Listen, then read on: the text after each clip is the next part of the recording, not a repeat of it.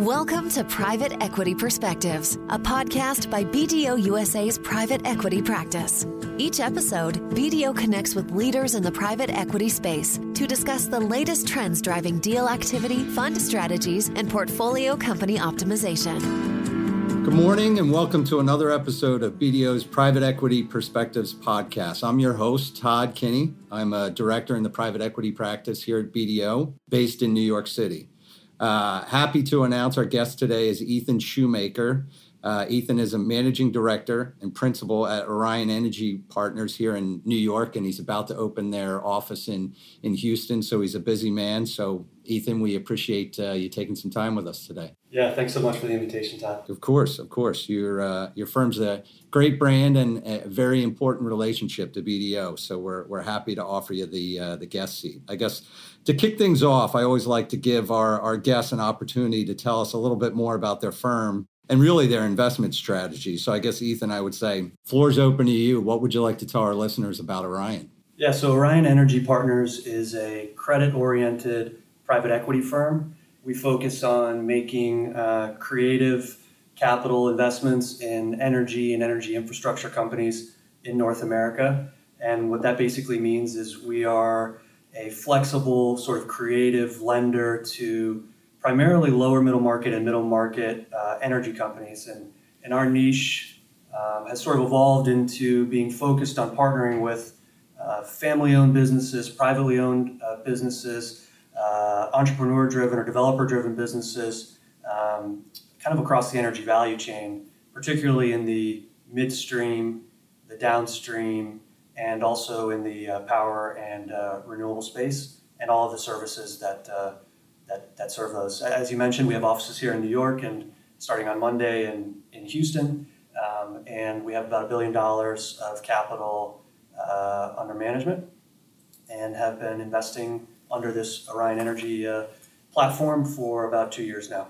Okay, excellent. Well, you're certainly our first private lender guest to the podcast. I think all the folks were kind of traditional PE, growth investment, and buyout. So it's going to be great to get your perspective.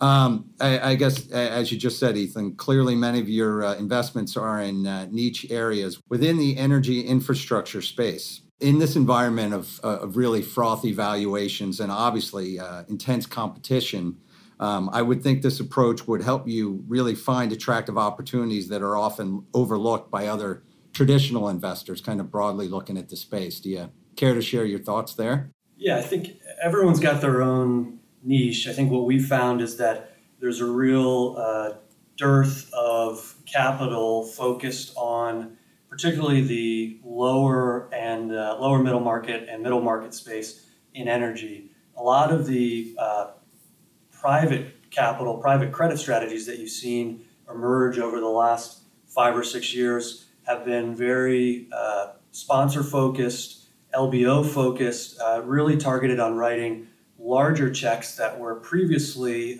provided through institutional capital markets, Term Loan B market, project finance market, and that space, as you said, both generally and for energy, is very competitive and has seen a lot of capital raised over the last several years.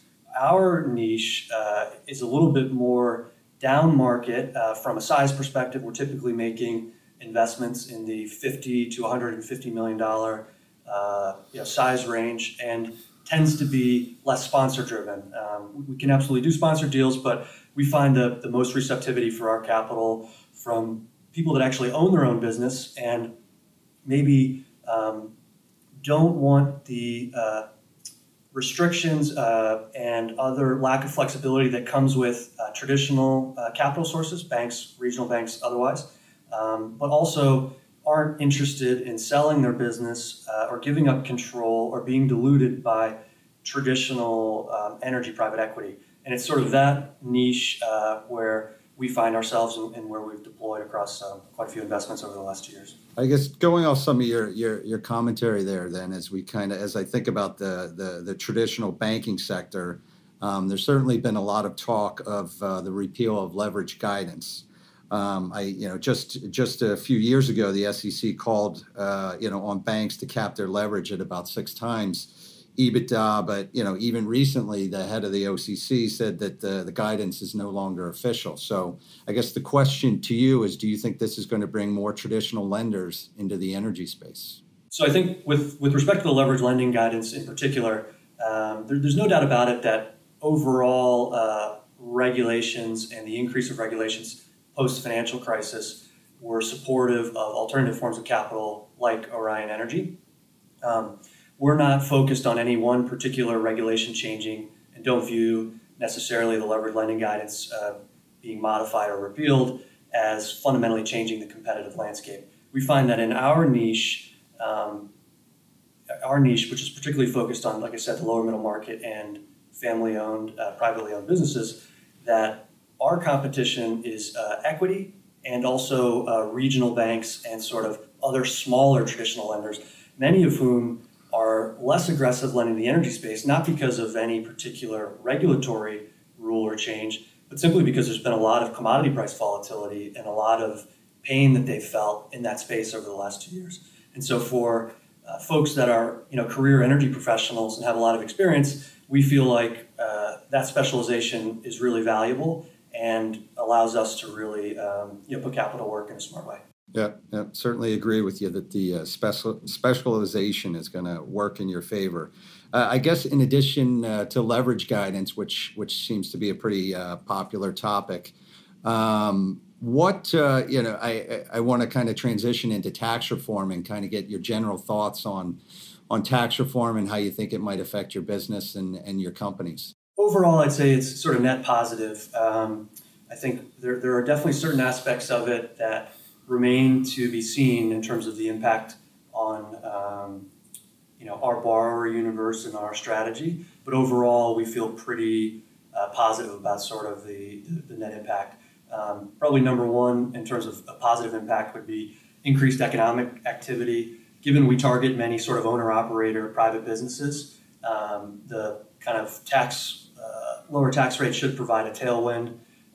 Another big one is the accelerated tax deductibility of capital expenditures. Our borrowers are typically taking our capital to expand, to acquire, to build new assets, and there's no doubt about it that accelerated depreciation can be a real driver of some of those capital decisions.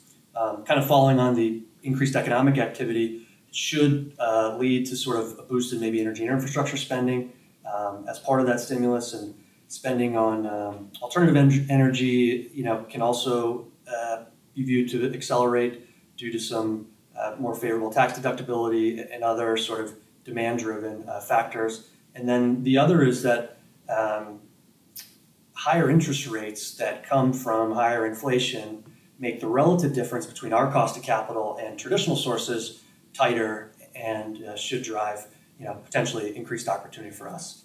The only negative that sort of we're evaluating is tax deductibility of interest is obviously different.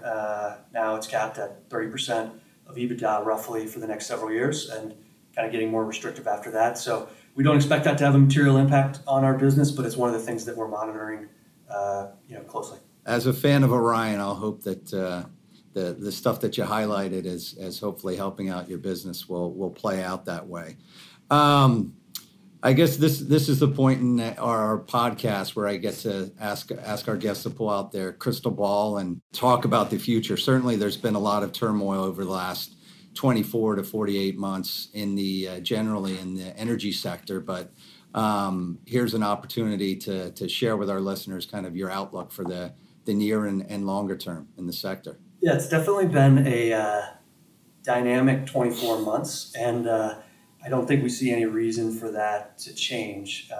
Right now, the mood, I would say, for multiple reasons, both we find ourselves in a relatively constructive oil price environment, a relatively constructive economic environment feels pretty good. And so I think we are, and our borrowers, and I think also other capital providers to the space are generally pretty cautiously optimistic.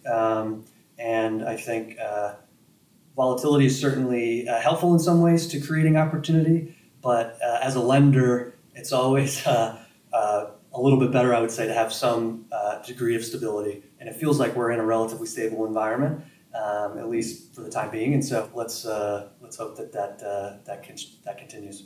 Well, I think the folks at BDO, certainly our energy and natural resources folks, tend to agree with you. I would certainly like to invite our listeners to read BDO's Energy 2020 Vision Report to learn more about our outlook for the oil and gas industry. You can find that report on BDO.com. So, Ethan, you're a busy man. I wish all the best to you and the team at Orion Energy. You're certainly a great brand in the marketplace, and we appreciate the relationship and finding ways to expand it. So thanks again for joining us. Yeah, thanks for having me today, and thanks for all the support from BDO on all of our transactions and going forward. Look forward to continuing to work together. Great. Thanks for your time, Ethan. Thank you for listening to the Private Equity Perspectives podcast. For more information on how BDO supports private equity sponsors, funds, and their portfolio companies with a full spectrum of accounting, tax, and advisory services, please visit us at BDO.com. If you enjoyed the show, we hope you visit iTunes to subscribe, rate, and leave a review. Join us next time for another edition of Private Equity Perspectives.